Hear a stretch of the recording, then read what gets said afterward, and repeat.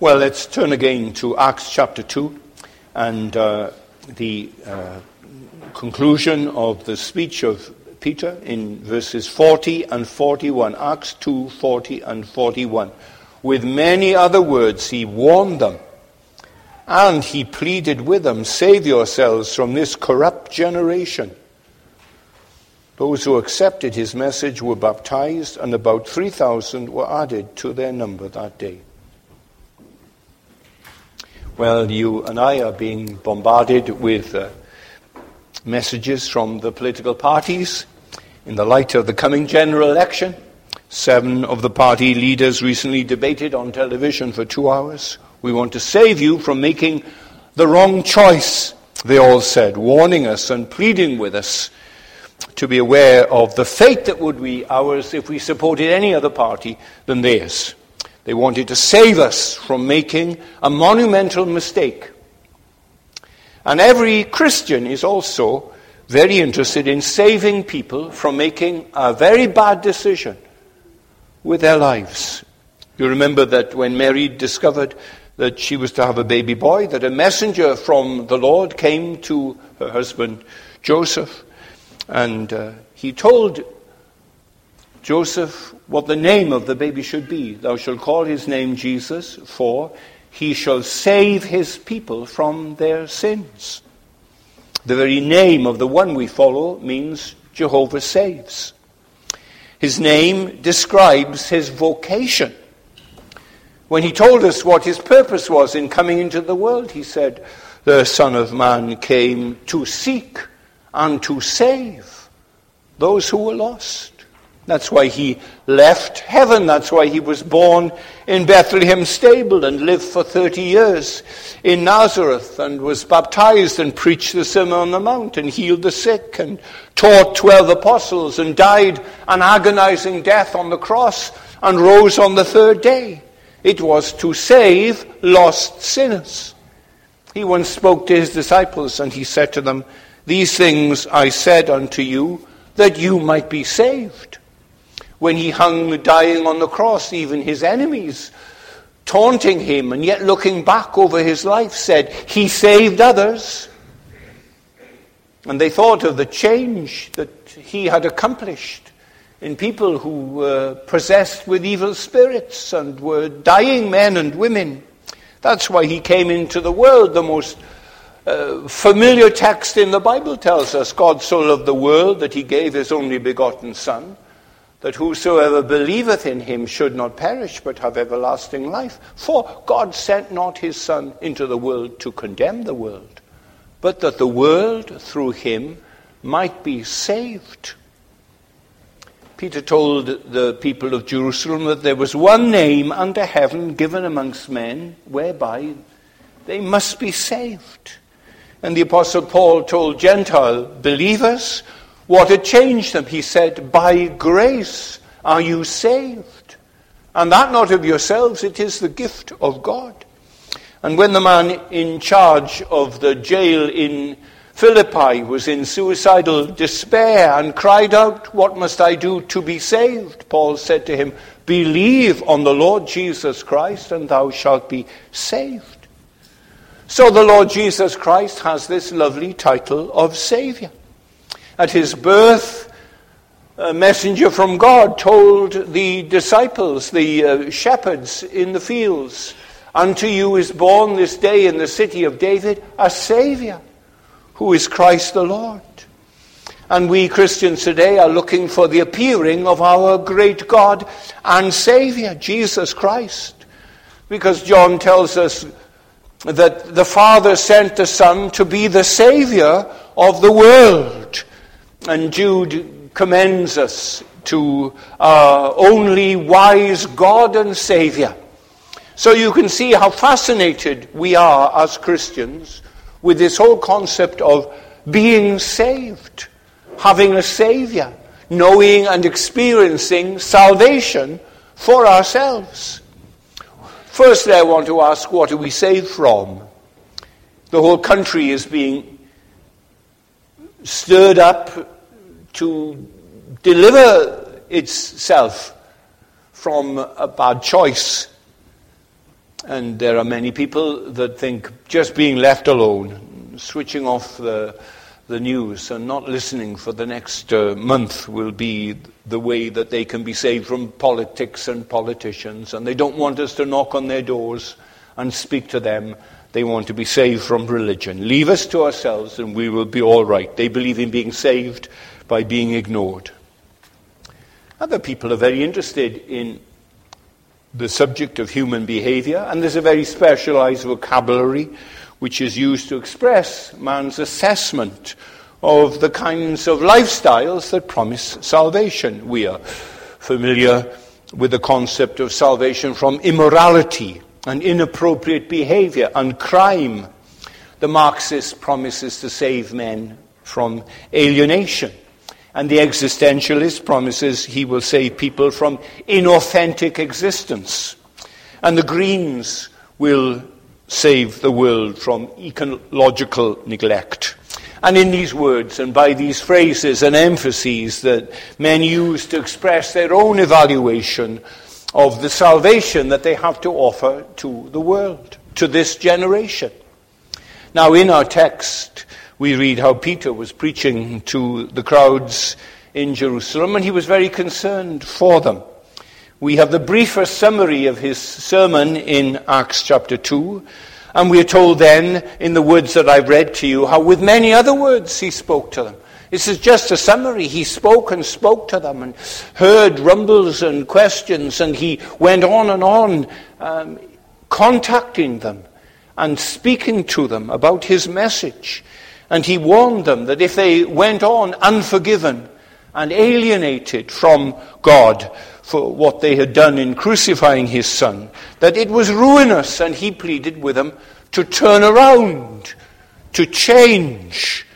And then the words of our text are a summary and a climax of his message to them, words inspired by the Spirit of God at this moment, and given a rare impact and power as he said to them, save yourselves, be saved from this corrupt generation.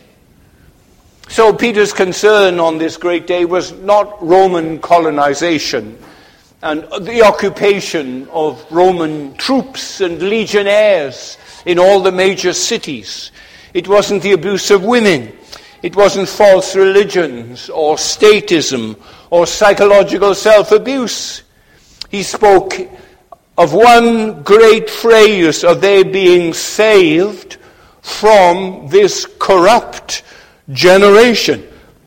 Don't go with the crowd, he was saying to them. There's a broad road and it leads to destruction, and many are walking along it quite blithely. Don't go with them. He looked at them and he told them that in the sight of God they were corrupt, that they weren't straight. The Authorized Version familiarly translates it, an untoward generation. They were crooked. Later, Paul writes to the Philippians Christians, and he urges them to become blameless and pure children of God, without fault, in a crooked and perverse generation. It's the exact term that Peter uses here. So Peter wasn't in the business of stroking their affections and winning them over and making them his buddies and telling them that God loved them and had a wonderful plan for their lives. They had to face up to their state, their condition in the sight of God, and acknowledge that God was right in how he judged them. They had to see themselves as they really were. In God's assessment, they were crooks. The whole generation, many of the people listening, were disgusted with their chief priests and disgusted with the butchery of Golgotha, that they had nailed 3 men to crosses and let them die, especially the good and helpful Jesus of Nazareth. And they said, that's what crookedness is. That's what sin is. When men behave like that, we wouldn't behave like that. But Peter says, the generation in which we live, the whole generation, from the youngest child to the oldest surviving person, they are all perverse. They are all crooked. Well, let me ask secondly then, how are we a crooked and depraved generation? Firstly, we are crooked inwardly. Now, of course, our generation of 20th and 21st century men and women have been guilty of terrible acts of murder and torture and neglect and violence and cruelty. And we are inundated with such examples of man's depravity towards our fellow men. We are confronted with it. The television news, the radio news, the newspapers tell us about it. It is all so external. People are concerned just about outward actions, about observable human behavior. And of course that is immensely important. But God is far more rigorous. He looks not simply on what is outward and observable. He goes in and into the depths of the human spirit and the human soul. And he says sin is there, not only in our actions and in our words, but in our thoughts and our ambitions and our desires and our emotions and our aspirations. The Lord Jesus said that it wasn't simply in the substances that men took and swallowed, that entered their bodies, that they were corrupted by. But they were defiled by what came out from what was in them already. And that the real problem was with the heart of man, not by outward sacrifices and washings and libations. It is not that the human action has missed its target, or that the human word has missed its target, but the human heart. It isn't straight, it's crooked, it's deceitful. Above all things, it's desperately wicked. You can parallel numbers of the Ten Commandments with ancient moral codes. You can go to the world's religions and find many great examples of the moral law in them. But there is one thing that is almost peculiar to Scripture, and it is this: thou shalt not covet. In other words, God is looking within mankind at the aching longings and yearnings and frustrations that come because we don't have what another boy has, another girl has, another family has. The itch, the frustration for not having what belongs to someone else. So the Bible isn't simply listening to what we say or watching what we do. It is going into the well springs of human behavior, and it is saying covetousness is a sin. It might never lead to human speech. It might never result in a change in human behavior. But the sinful desire for what God has forbidden you, the envy we feel towards the possession of others, the illegitimate lustful ache, and it may never register on our faces. There may not be a raised eyebrow. There may not be a twitch on our brows at all. And it may never injure another human being. And yet the desire itself is crooked. And I think we are so inclined to think that as long as we can keep a lid on sin, as long as our names are never in the papers, as long as it doesn't show and it doesn't speak and it doesn't act, then it isn't sin. But the New Testament says the very desire to sin is sin. The illicit lust, the inordinate longing, that is itself sin, because sin is something inward. We come again to the emphasis that our Lord Jesus makes on the sixth commandment, thou shalt not kill. And Jesus says that doesn't just involve assaulting another person physically and violently. It doesn't simply refer to muggings and domestic violence and manslaughter and assassinations, but it refers to hatred. It refers to anger and contempt. The covetous thought, the malicious and malevolent thought, the hate-filled thought, these things never speak. And we may keep the lid on that well of iniquity, but inside we can be burning with all sorts of fury and bitterness. But there are restraints of respectability. There are restraints of church membership. And there is an awareness of the criminal law and it restricts our wicked responses that well up within us. But Christ says that to be angry is a sin. To hate someone is a sin. It may never lead to actual violence or assault. It may never lead to a single manifestation on your face of what your heart feels. But the anger and the hatred, these are in themselves sin. Our Lord does the same thing with adultery. It isn't a question of the actual act. It's a matter, again, of the unlawful desire, of the lust, of the longing for what God forbids. And it may never express itself in a touch or in a word. And yet the existence of that thing in the heart is sinful in and of itself. So we've got to say to ourselves that being crooked is not simply a matter of words, not simply a matter of actions. It's also a matter of what lies in our hearts. This generation is a youth-centered generation. It's a child-centered generation.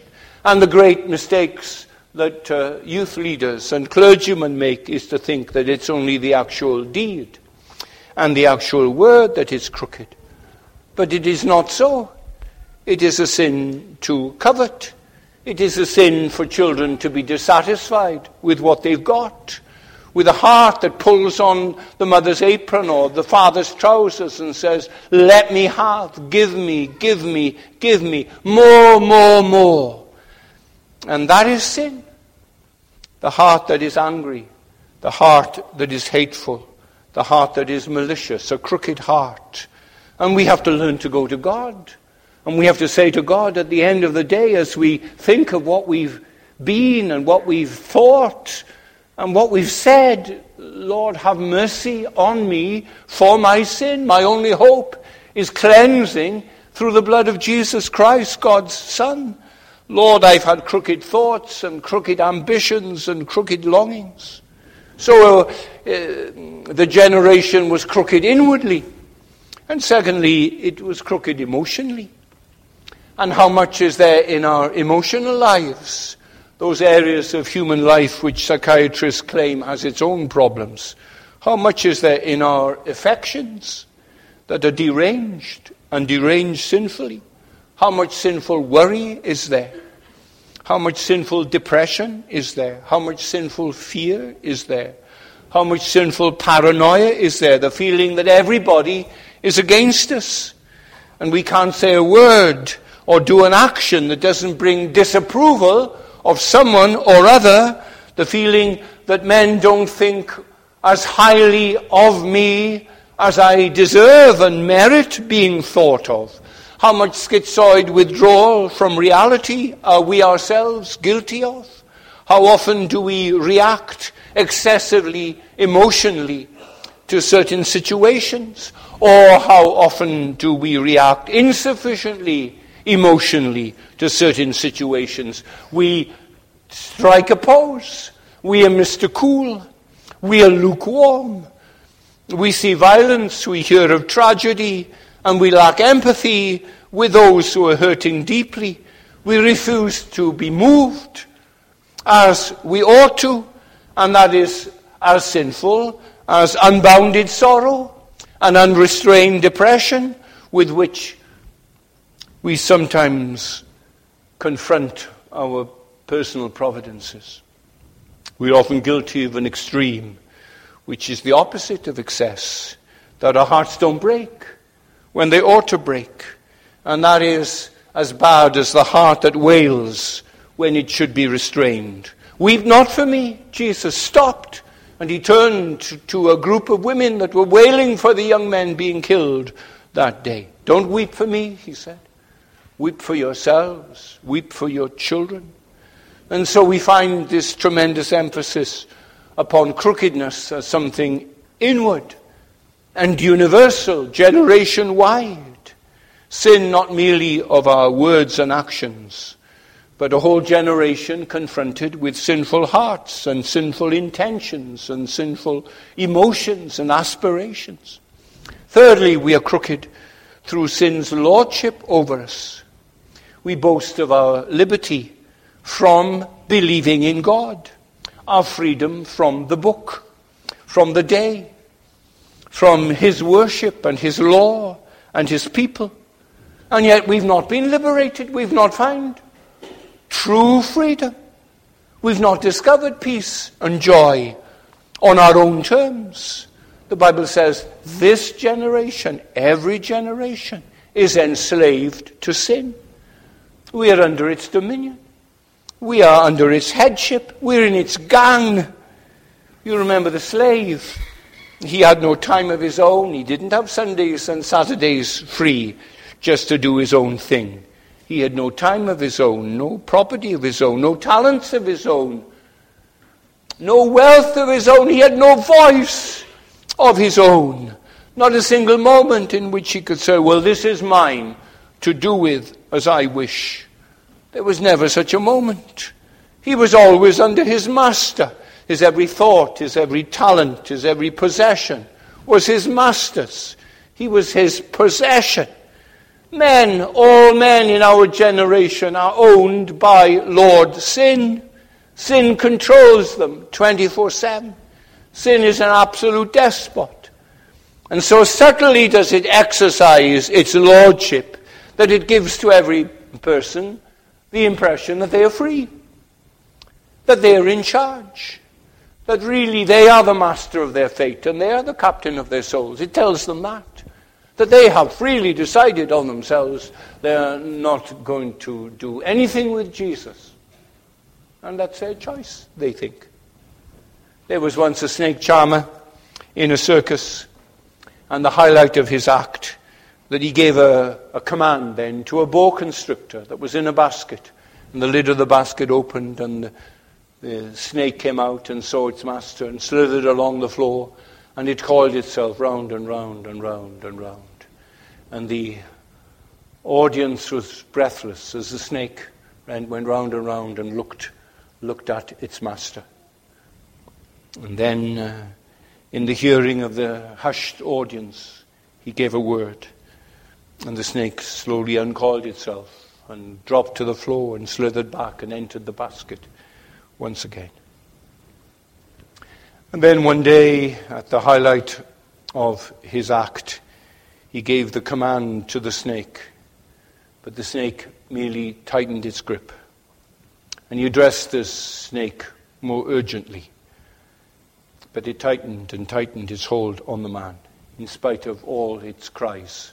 He could suck in no air to shout for it to obey him, and he crushed the man to death. And that is sin. We think we are in control of our lives and our tastes. And then one day we discover the truth, that all along we were enslaved to the sin that was our Lord and was in control of us and was guiding us. Sin says to us, ignore God, ignore his Son, ignore his word, ignore his people, never pray, never trust, never repent, never think of death, never go to church on Sundays. And we're saying, yes, yes, sir. Please, sir, as you will, sir. And we look at the poor suckers who trust in God and worship him, and we think what slaves they are. But in reality, it's us that's yielded to sin, yielded our desires, yielded our silences, yielded our talents, our indifference, our actions. For the scripture declares the whole world is a prisoner of sin. Galatians 3:22. Fourthly, this generation is crooked and perverse in every part of it. We're not as bad as everyone else. We don't behead men and video the process. We're not all animals. We are not all devils. We're not as depraved as we could be. We're not as depraved as we will be. But sin has affected every part of us. in the sense that when God looks at us, when God scrutinizes and searches us, God can see no affection, no organ, no faculty of heart or soul or mind that has escaped from the influence that sin has. Just a few grains of arsenic and the whole glass is affected. It's become an arsenic poison. It's affected all that's in that glass. And when God looks at us, he sees that nothing has escaped the influence of sin. Our whole nature is corrupt. Our whole heart is faint. And the whole head is sick. And man in his mind and in his desires is putrid.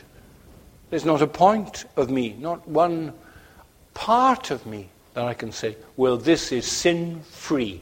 This is a sin-free zone in me. I'm completely lacking in original righteousness, and my entire generation with me. And I would say to you, are you hearing me? Isn't that immensely offensive? In my pride, can I accept that? That every part of my soul is depraved?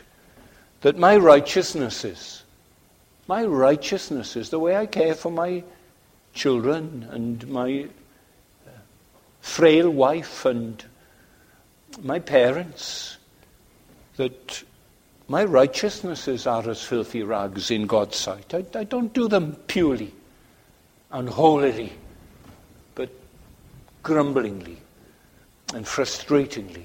And sin affects every part of me. And this is the diagnosis of God of our generation. The whole head is sick and the whole heart is faint. Let me remind you of the human intellect. Well, our generation protests. That's not crooked. That's escaped depravity. But surely there, above all, there is crookedness. You consider the history of science and the history of man, who imposes his own theories and worldviews upon generation after generation.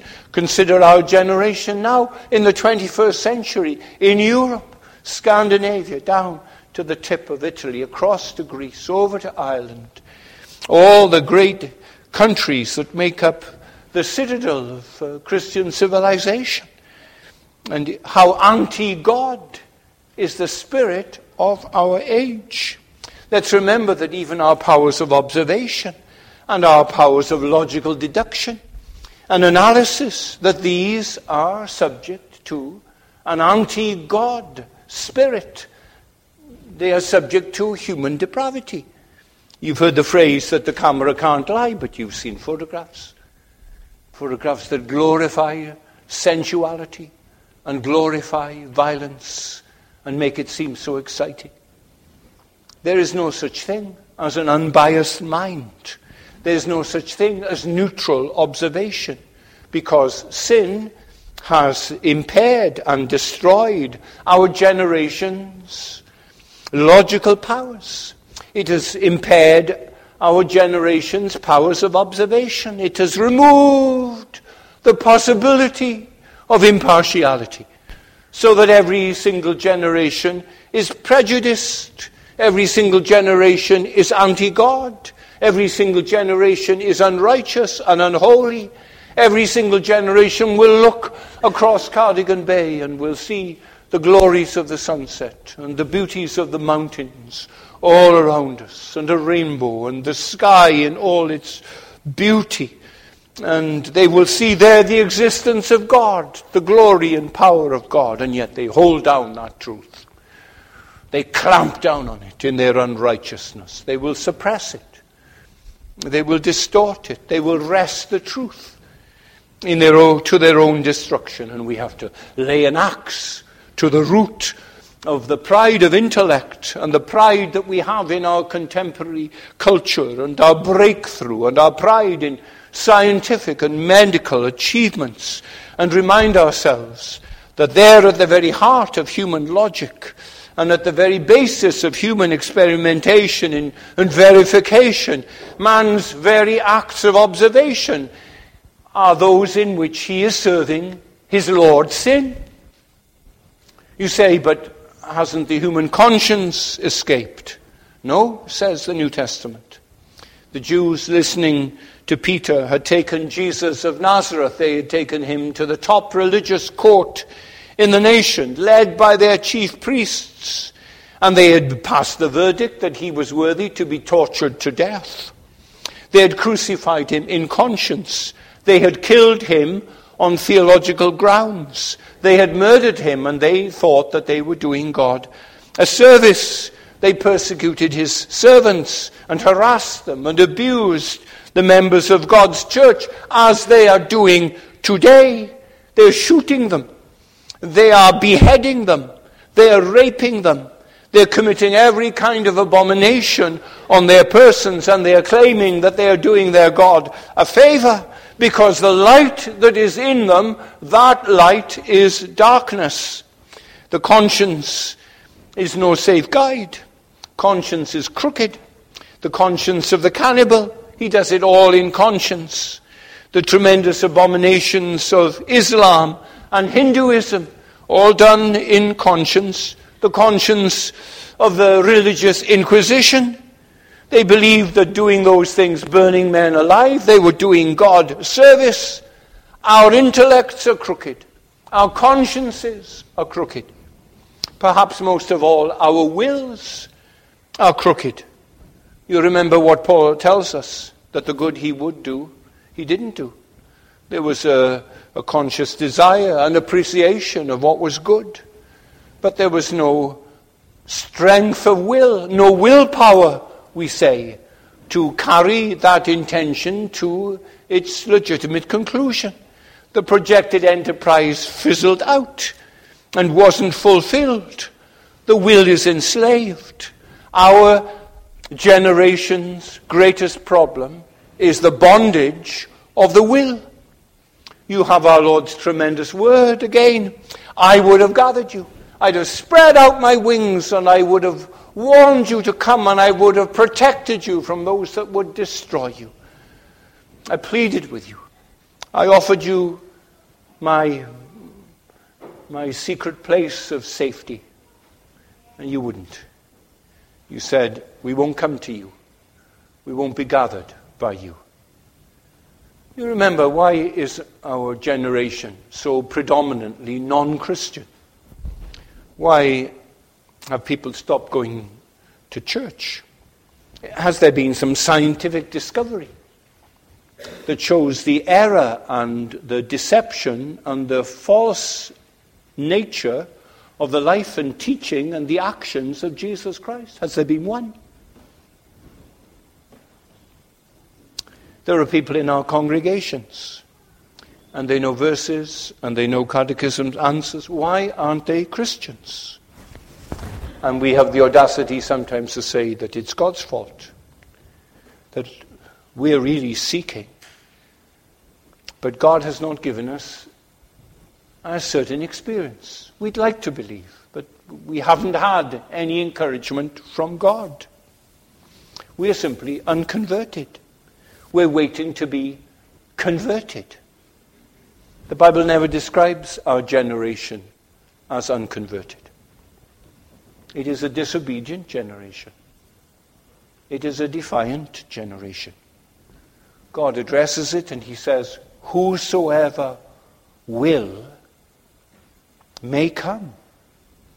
But the whole generation is unwilling to come in faith and repentance to the Son of God, Jesus Christ.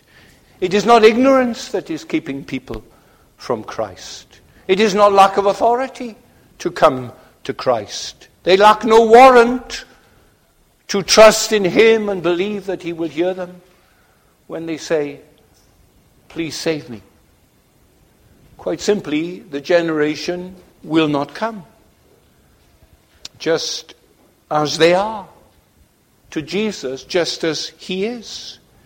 Their refusal is a matter of their wills, because the will is the citadel of the soul, and that is where sin reigns, and that is where men are willing for sin to reign. It remains in charge of their lives. Fifthly, a crooked generation is a lost generation. We're told that Peter warned them. He warned them.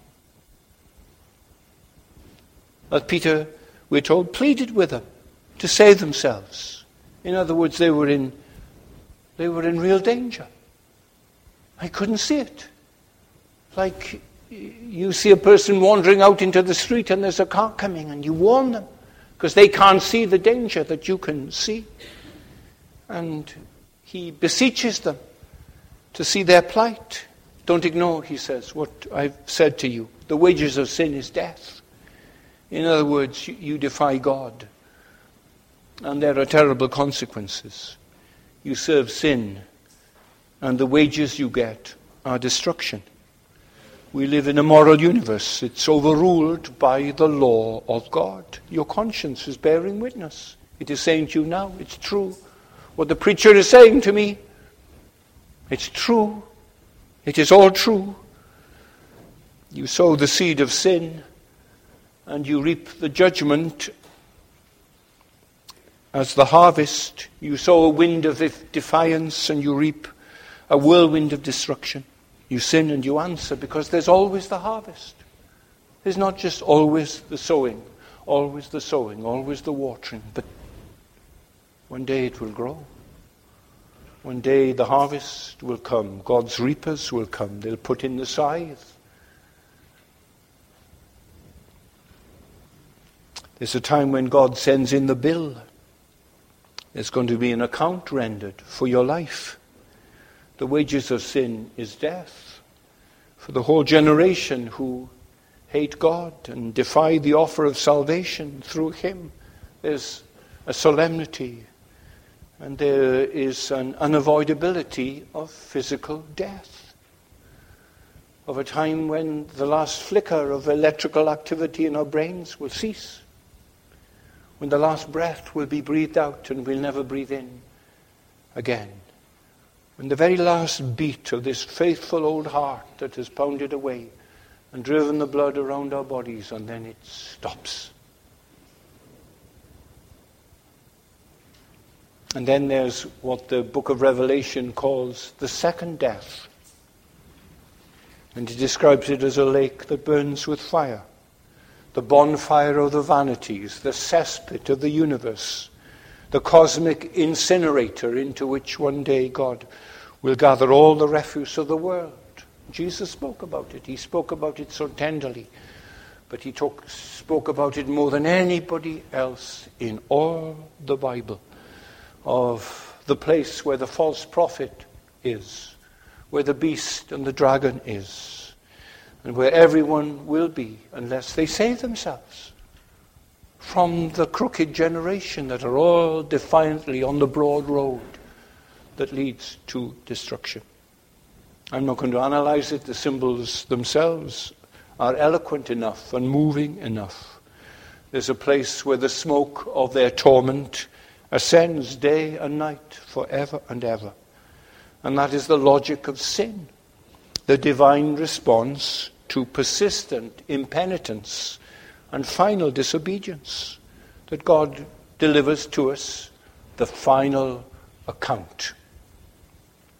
We are weighed in the balances and we are found wanting. And these things, I would suggest to you, are the abiding characteristics and the distinctive emphases of a crooked and perverse generation. And you check. Now, is this right then? Is it possible for you to check what I'm saying? That you go to your newspapers this week, or you switch on the television news, and you will read such things as 4 gunmen entered a college, and they singled out Muslims, and they shot dead students, men and women, 18, 19, 20 years of age. And they killed 150 of them. They didn't shed a tear. Or what is presented to us of ISIS murderers in Syria and Iraq and their abominable deeds, or the mutilation of millions of young girls. Or I have lived in an age in which gas chambers wiped out millions of Jews, and the perpetrators of those events sang their Christmas carols and listened to their great composers, Bach and Beethoven and Mozart and Mahler. Or there is the domestic violence in too many homes. There are the murders of the unborn children, tens of thousands next week, this month. Millions over the last 40 years. And not one word to be spoken in its defense. Because if there is, then we stand where Paul says the depraved and the abandoned ultimately stand. We are worse than those who do such things if we take pleasure in them or secretly admire them or shrug in indifference about them. But there's not only the defiled history of my generation, there's my history. There's my life. There's the file that God has kept on me. There's my biography. What do I mean? Well, am I saying to God, yes, but would I dare speak like that? That I hear God saying, this is your problem. This is your condemnation. And I say, yes, but every mouth stopped. And the whole world guilty before God. My life inexcusable. My thought life. My fantasies. My imaginations. My emotions. My resentment. My self-pity. The way I treat those who love me the most. My words, silly words. Hateful words. By our mouths we are condemned. What a barometer of our hearts are the things that we say. Hastily and sharply and impatiently. And my actions, what I've done to my nearest and dearest. And I did them. I don't need to think of Boko Haram. I don't need to think of ISIS. I don't need to think of Auschwitz to discover what sin is and why I need to be saved from it. It's on my record. And my only plea is, Lord, my life is indefensible. Lord, cover it. Lord, save me. And the need was so great that it cost God his Son, his only Son, that he gave him up. And he willingly came. And he entered this world, born of a woman, living in humility, humbling himself even to the death of the cross, in order to save me. Save a wretch like me from my sin. He took frail flesh and blood and lived in this world and loved God and loved his neighbor as himself. That's why he came. That's an expression of the nature of who God is. That somehow, without the shedding of blood, there is no remission for my sin. And he came, and he stood in the majestic rectitude of the holy revulsion of God against all that defies him. That he suffered the wrath of God against us. He entered into that condemnation. And Christ paid the wages, not me. He paid. He paid the whole price. He was bruised for our iniquities. The chastisement of my peace was laid upon him. With his stripes I was healed. God was in Christ reconciling the world to himself. He was delivered up and spared not, that I might be delivered and that I might be spared. And not only, but the whole new generation of the inhabitants of the new heavens and the new earth. So my plea, as I hear the words of warning and the entreaty to be saved, my plea is, Guilty. Guilty as charged by God. Lord, cover my life. Lord, save me. And when God gives me permission to speak, all I can say is, I wish it wasn't me. And can we get away from excusing our sins and our attempts to rationalize them and tell God that if he knew all the circumstances, then he'd know that we were justified in doing what we did. Can we get back to what is a sinner's only plea? That is, his mouth closed and his head bowed and his breast beaten. And he says, I abhor myself. I abhor what those men did in the college in Kenya. I abhor what they did in Nigeria in kidnapping those 150 teenage girls. I abhor it. I abhor those who lashed and beat and crucified and taunted my Savior Jesus Christ. But I abhor myself. I abhor myself. Please do what these people did. Do you see what they did? They listened. They understood. They agreed. They accepted his message. Luke tells us. That message came to them of their crookedness, and they accepted it. He said, yes, it's true. We are depraved. We are crooked. We are corrupt. Yes. Please save us. Lord Jesus, save us. Jesus, save me. Jesus, save us. Save us, Jesus. Lord, bless your word now. Come with saving power. You promise to be where 2 or 3 gather in your name. Well, please be here. Please sit next to us now. Walk these aisles. Touch our hearts. Open our minds. Arouse and purify our conscience. Help us not to kick against the goads of a hurting conscience, but to bow and say, yes, we're guilty as charged. Save us, Lord, we pray. We ask in Jesus' name. Amen.